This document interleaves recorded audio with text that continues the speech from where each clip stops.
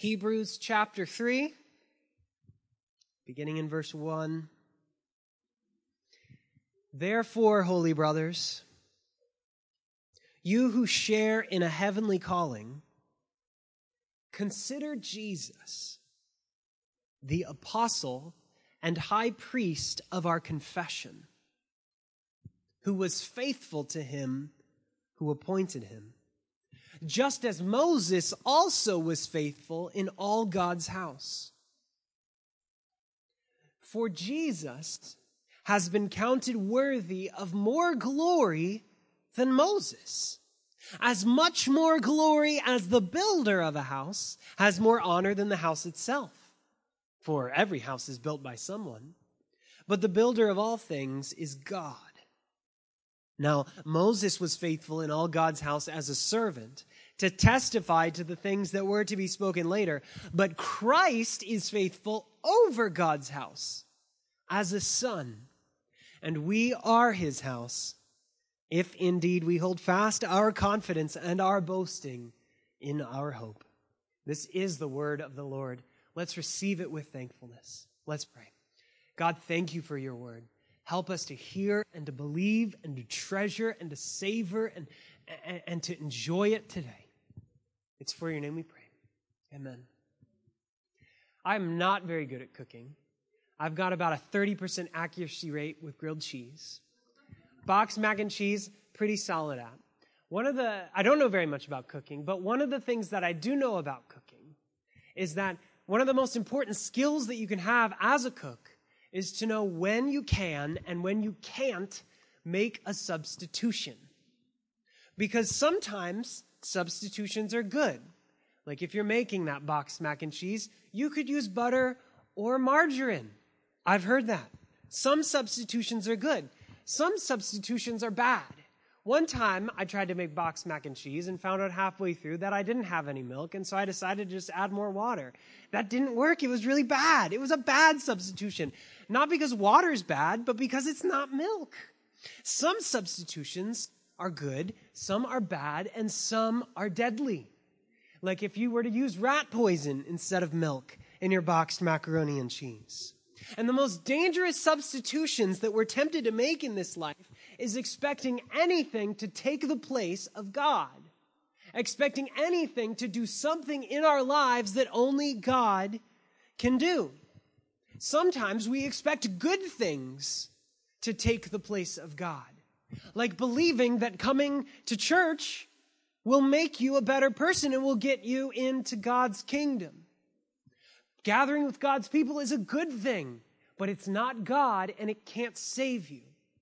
Sometimes we expect bad things to take the place of God. Today, people are turning to other gods or they're rejecting Jesus for another path to life. Those are bad things. But whether we're replacing God with a good thing or a bad thing, it's always a disaster. And think about it. How could you ever substitute Jesus with anything? Just think about how great and wonderful and mighty Jesus is. No one else is worthy of your worship. No one else could stand in his place. Only Jesus is worthy of your worship, so don't ever accept a substitute. Think about how costly salvation is. Jesus didn't just come to teach an ethic. He came to give his own life on the cross, dying for our sins, conquering death forever, and rising from the dead. How could anything ever stand in his place as a substitute? Whenever we expect a good thing or a bad thing to take the place of God in our lives, or to do something that only God can do, it always leads to a disaster. And that's part of the message of the letter to the Hebrews, which we've been studying together. This letter was written to people, Christians from a Jewish background, as following Jesus became harder for them, as their families and their employers and their government turned on them with persecution. These Jewish background believers were tempted to turn away from Jesus. They were tempted to make some deadly substitutions. Like saying, Jesus sure is fine. Maybe Moses would be just as good. Maybe we could swap out Moses for Jesus and still turn out okay. And the letter to the Hebrews has one clear message. Jesus is better than anything, so don't let go of him. He's better than Moses. He's stronger than Moses. Moses is great, but Jesus is greater, so don't let go of him. And today, as we come to Hebrews chapter 3, the one thing that I want you to take home today is that only Jesus can give you real hope forever. So don't let go of him. Only Jesus can give you real hope forever. So don't let go of him. We come today to the second major section in the letter to the Hebrews. So far in the letter to the Hebrews, we've seen Jesus primarily lifted up in comparison to the angels. And the author of the Hebrews has said that Jesus is better than the angels because only Jesus is God. Only Jesus is worthy of your worship. An angel is not.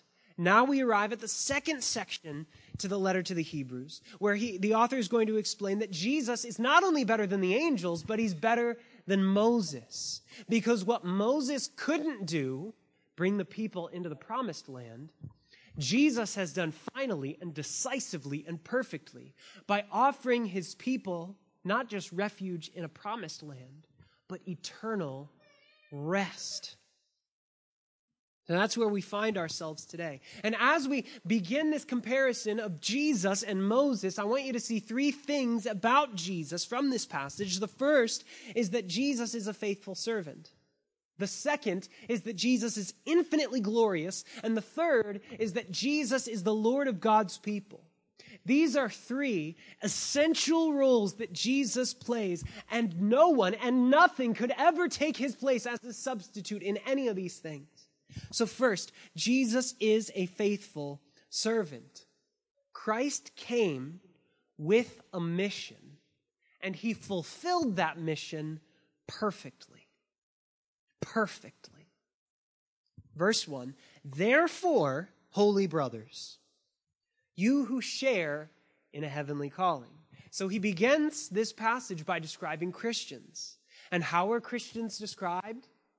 They're described as holy. That means that they're set apart for God. That's what the word holy means. It means set apart. And Christians are set apart for God's purposes. You exist, friends, for God's glory, not your own preferences, not your own comfort. You are holy. You exist for God's purposes. He calls them holy brothers. The church is a family. It's not an organization. It's not a building, and it's not an event. It's a family with a bond far deeper than biology, because we're brought together not just by a common ideology, but by the blood of Jesus. Holy brothers, you who share in a heavenly calling.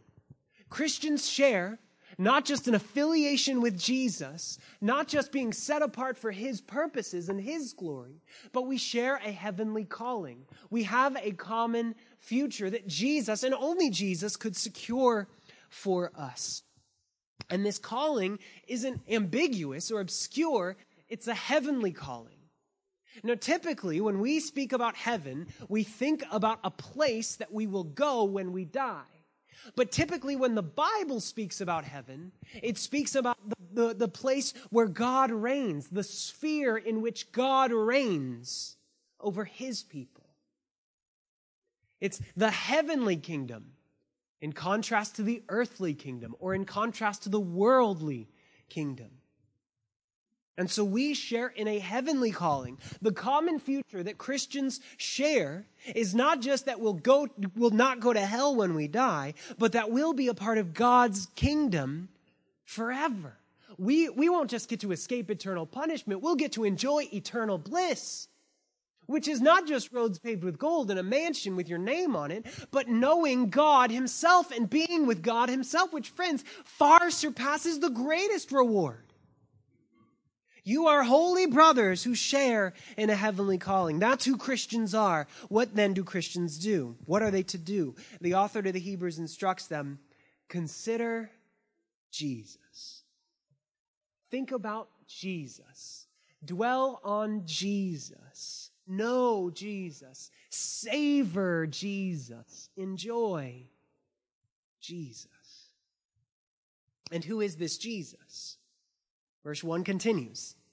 Consider Jesus, the apostle and high priest of our confession, who was faithful to him who appointed him.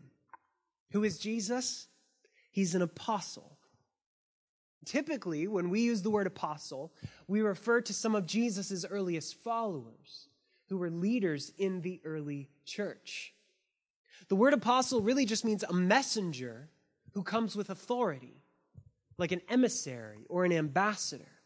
So the apostles, the leaders in the early church, they were apostles because they were sent by the Lord Jesus with authority to lead and build the church. And Jesus is an apostle in a different way because he was sent by God the Father to fulfill a particular mission, the salvation of his people, to secure real hope forever, to secure this heavenly calling for you. Jesus is the apostle of your hope, and he has fully, finally, faithfully accomplished that mission. Jesus is an apostle. He's a high priest. He's the high priest of our confession. In the Old Testament, priests represented God to the people. They stood before the Israelites and they said, "This is what God is like." And they represented the people before God. They offered sacrifices and led worship for God's people. They represented God to the people, and they represented the people to God. And Jesus is a high priest who serves us in those same ways. We're not going to get very far into this because this is a major theme in the letter to the Hebrews, but let me just give you a taste right now. Jesus is a high priest who serves us in three ways: sympathizes, stands, and saves. He sympathizes. Because he is fully man, he is able to sympathize with your weakness and suffering. Hebrews is going to expand on all three of these, so we're just going to mention them right now. Come back next week. Jesus is a high priest who's able to sympathize. Jesus is a high priest who's able to stand. Because he is fully God, he is able to stand before God for you. You couldn't do that. You're not holy enough. You're not good enough. You're not great enough. You're not powerful enough. You don't have the authority to come and stand before God. But Jesus does, because he is holy, because he is perfect. Jesus is able to stand before God for you. He pleads your case before the judge, and he does it successfully. He's able to sympathize, he's able to stand, and he is able to save. Because he offered a perfect sacrifice for your sins, his own life, dying on the cross, taking the penalty that you've earned for your sins, rising victoriously from the grave. The high priest had to offer sacrifice after sacrifice after sacrifice because the blood of bulls and goats was never enough. But the blood of Jesus has fully, finally, once and for all paid for your sins, friends. Jesus is a perfect high priest. And he's faithful. Verse 2 says he was faithful to him who appointed him. The word faithful means that someone's dependable. They're worthy of faith because they've shown themselves to be trustworthy. They've shown themselves to be worthy of confidence because they do what they're asked to do. And Jesus was faithful, and he is faithful. He was appointed by God for a particular mission, and he fulfilled that mission perfectly. This is a major theme in John's gospel. Let me just give you two tastes from John's gospel on this topic. John 3:17. For God did not send, remember he's an apostle, he's a faithful servant, he's sent on a mission. God did not send his son into the world to condemn the world, but in order that the world might be saved through him. A couple chapters later, John 6:57. As the living Father, Jesus says, as the living Father sent me, and I live because of the Father, so whoever feeds on me, he also will live because of me. The mission that Jesus has been given by God is to secure true life and salvation for God's people. We've been separated from God by our sin.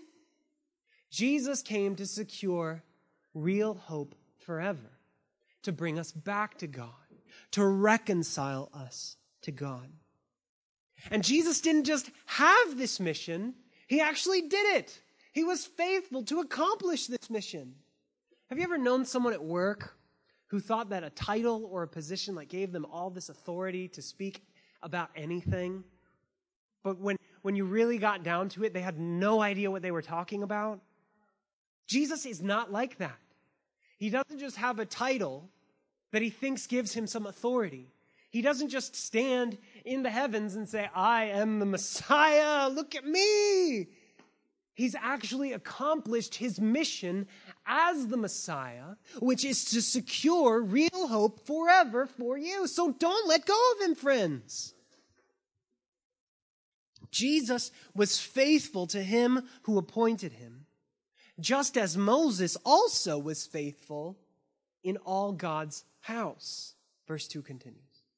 So this is the first comparison that the author of Hebrews makes between Jesus and Moses.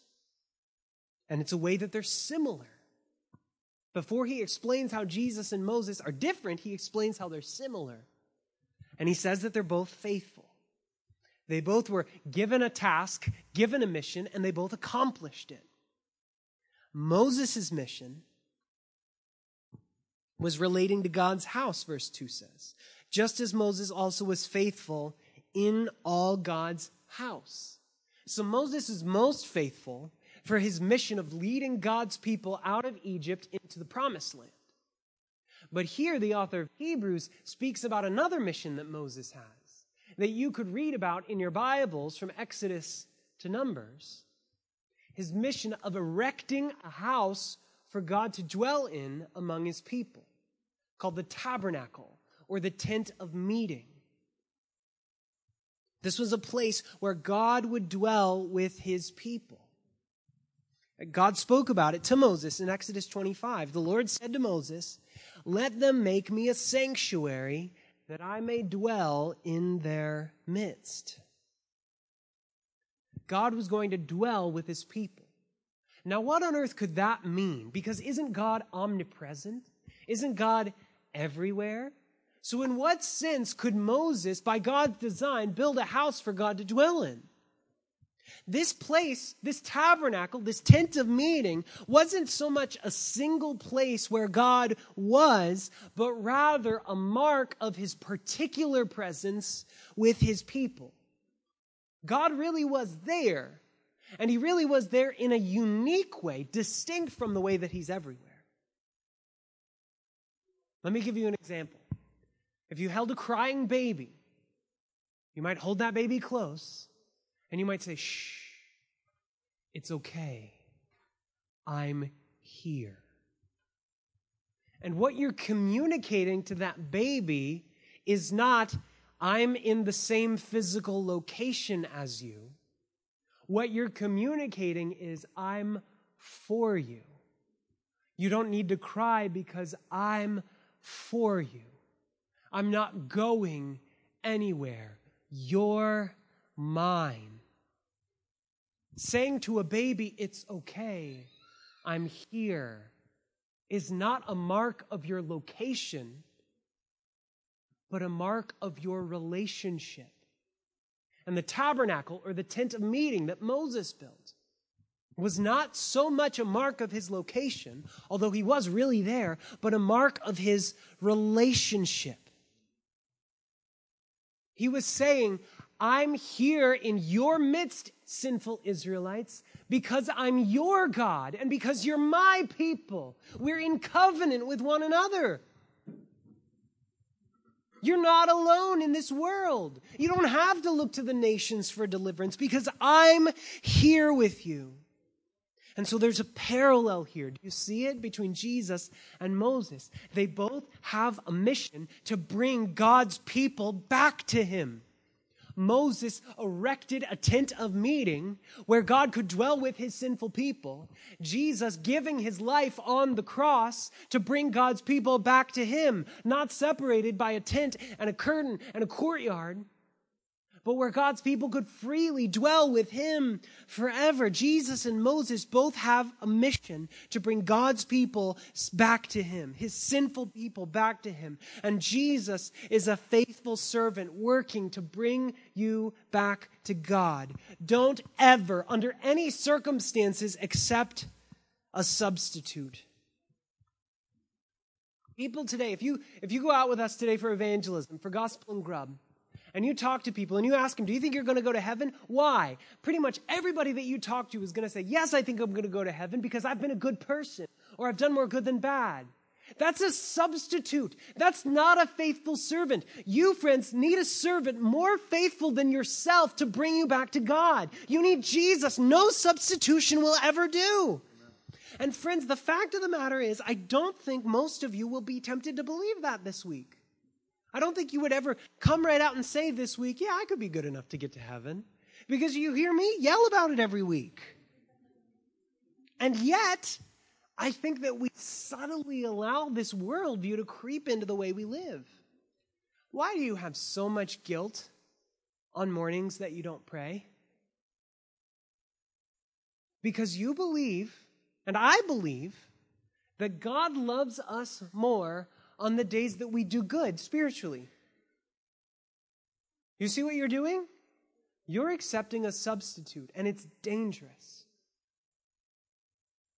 Why do we look down on other people who don't believe the same things as us theologically? Other Christians that don't believe the same things as us theologically, or don't have their lives as put together as we do?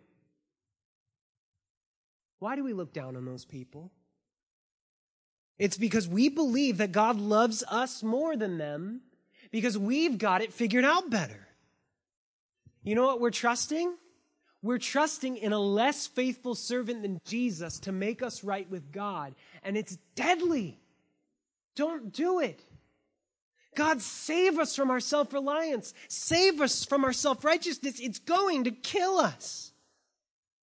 Jesus is a faithful servant. He is working to bring you back to God. He will faithfully do it, so don't accept any substitute. Jesus and Moses are working to bring God's people back to him.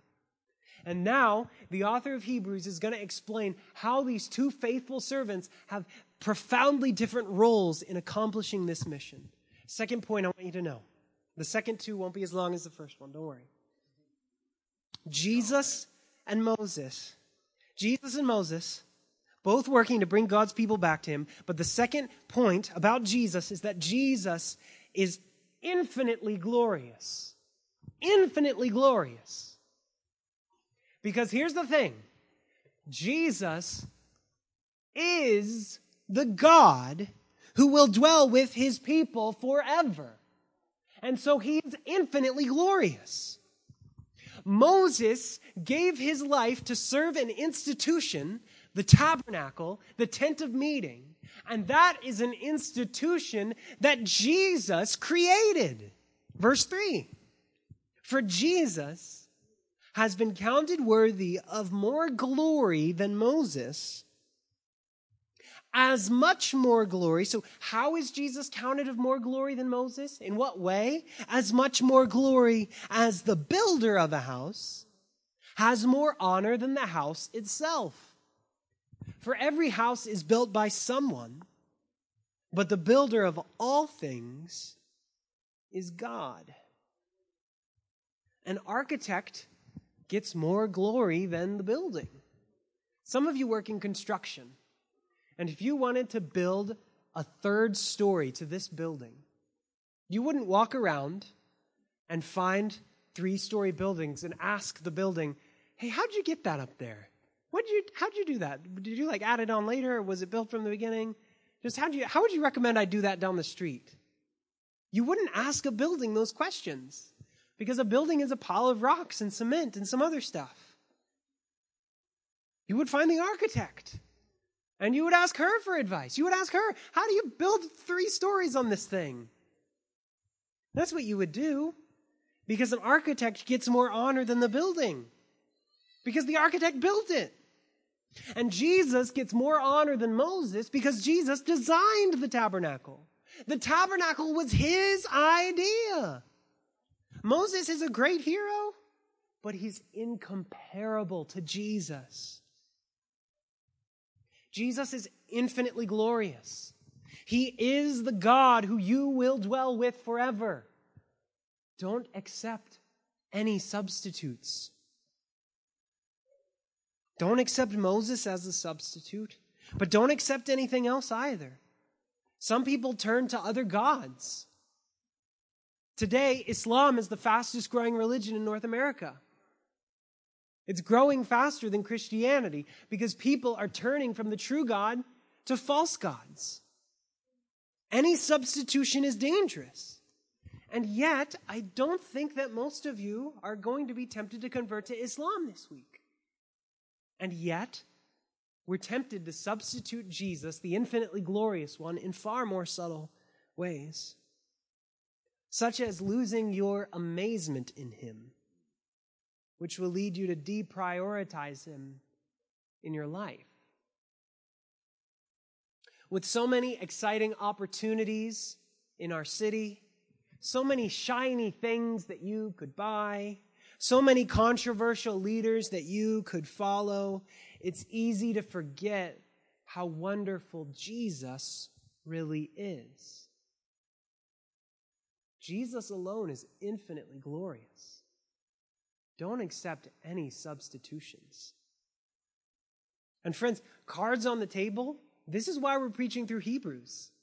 To help you believe that, because it's really hard. To help me believe that, because it's really hard. To look at Jesus every week in Hebrews to see how wonderful and astounding he is, so that we don't have any choice but to lay our lives down for his glory among the nations. He's wonderful. He's glorious. Don't accept any substitutes. So what can you do if you're feeling cold towards Jesus? If you're not feeling amazed at Jesus, what could you do? How could you fan the flame of your love for God this week? Let me tell you, friends, defend your private time in God's word and in prayer. Defend it. It will not be handed to you. There are very few people and forces in this world who are fighting for you to grow in holiness. Your private time in prayer and in the Word will not be handed to you. You've got to defend it. You've got to make a choice. And for some of you, that means you have to go to bed earlier so that you can wake up on time. Defend your time in Bible reading. Defend your time in prayer. And when you're in those times, think about God. Think about Christ, not about yourself. The Bible is not primarily about you, and you will short-circuit your Bible reading if you approach it by saying, I wonder what this means to me. I wonder what this says about me. I wonder how I could apply this to my life. Maybe those are great questions somewhere down the road, but the Bible is primarily the revelation of God. God has given the Bible to you to teach you about himself, not so that you can continue your navel-gazing life and think more about yourself. Imagine going on a date with someone and the whole time they just talk about themselves. That's awful. It's so awkward. And you're like, yeah, so I was at work this week. And then the other person says, well, I was at work this week and you wouldn't believe what happened to me. It's awkward. And some of us approach Bible reading that way, and it's weird. We read these astounding things in the Bible, and we're like, man, I wonder what this means for my life. Maybe, friends, we ought to be asking the question, how could a God this glorious reveal himself to me? It's amazing. We read earlier in the service from Malachi chapter 1, where God says, I will be glorified among the nations. And we ought to be amazed at that. We ought to think about God when we read that passage and think about the many magnitude of things revealed about God in just that simple statement. Just think about it. God says, I will be glorified among the nations. What does that mean? That means God's worthy of a lot of glory. Specifically, he's worthy of glory from every tribe, tongue, and nation. And that means that God is not just a white man's religion, but that God is worthy of praise from people that look different than I do. What else does that mean? That means that God is at work to accomplish a purpose. He says, I will be glorified among the nations. He doesn't just say, I want to be glorified by the nations. He says, I will be. And so what does that mean? That means that God's working to accomplish this purpose. What else do we know about God? Well, he always accomplishes his purposes. That means that the mission of the church to see disciples made among every tribe, tongue, and nation will surely, certainly, finally be accomplished. You can trust it. And what does that mean? Now we get to application. Anything that I do to see God's glory spread among the nations will never be invested in vain. Your gifts and your offerings will never be invested in vain if they're given to God's glory among the nations. Because God says in Malachi 1:11, I will be glorified among the nations. That's just an example, friends, about what your quiet time could look like this week. Think about God before you think about yourself. Jesus is a faithful servant. Jesus is infinitely glorious. And finally, Jesus is the Lord of God's people. Jesus is not just a better hero or a more creative person than Moses is. He is the Lord of his people. He is the ruler of his people. He is the king of his people.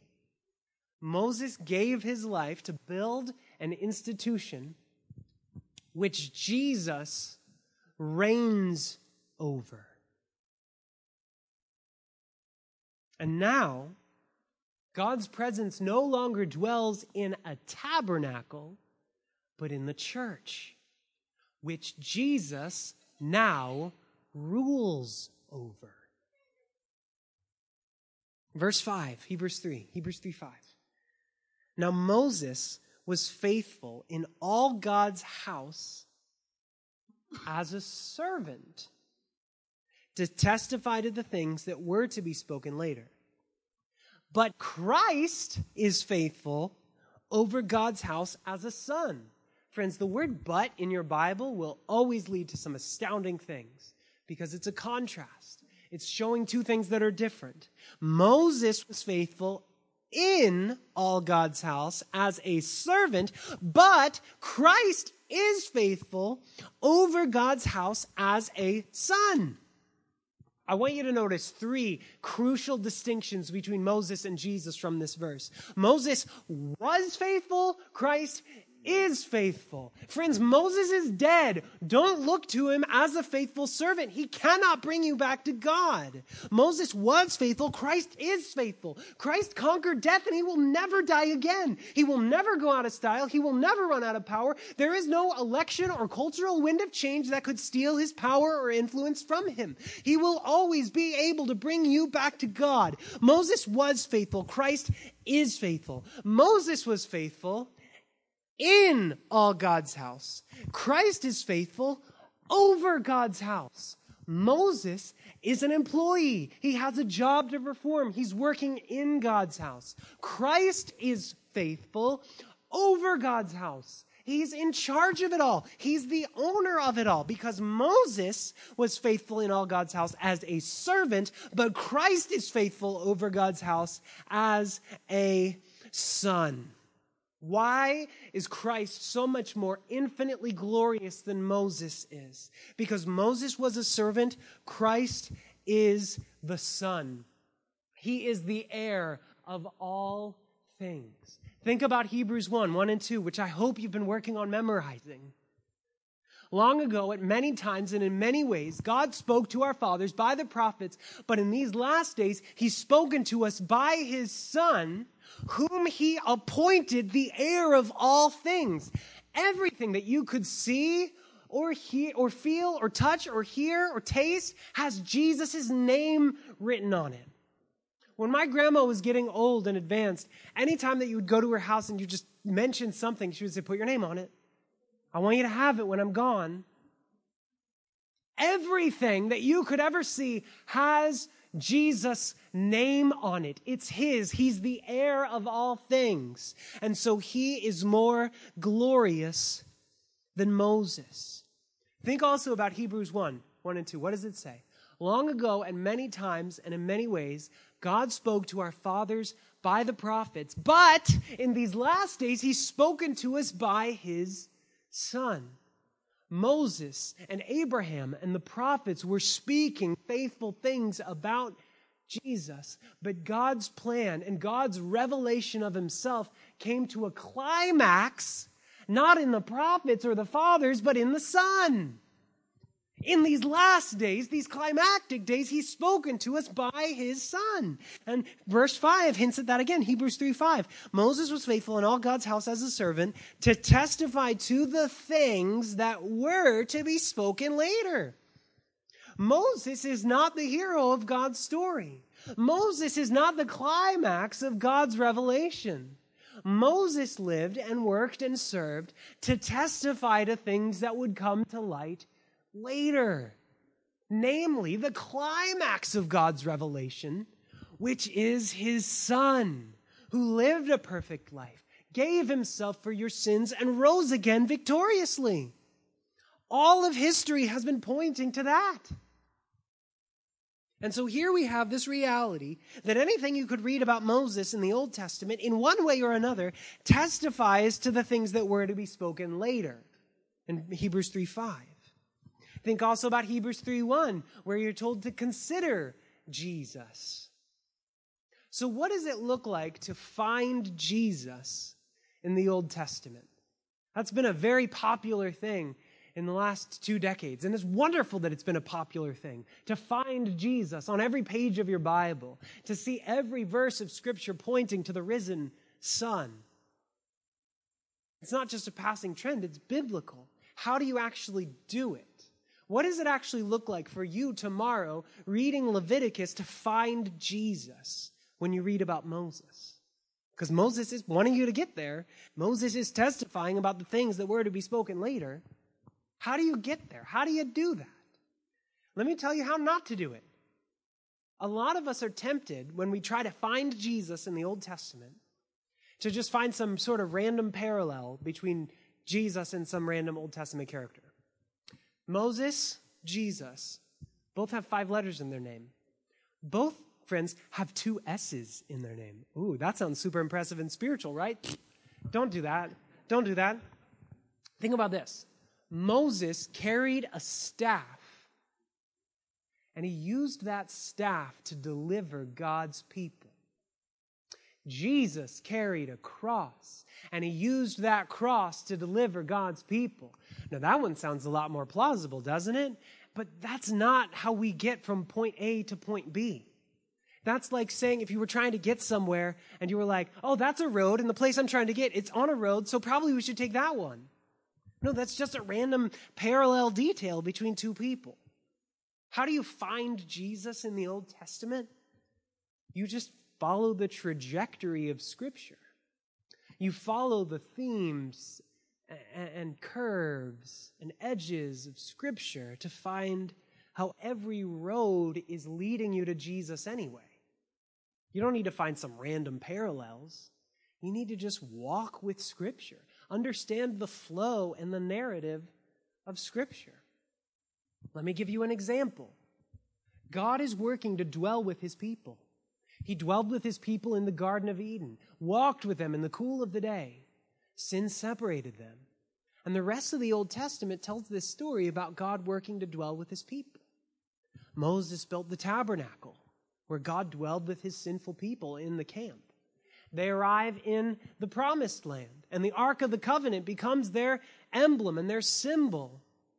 And they follow the Ark of the Covenant everywhere. They eventually build a temple where God will dwell with his people in Jerusalem. And we start to see these astounding promises that God will dwell with his people in Jerusalem forever, and he'll find a son of David to sit on a throne in Jerusalem.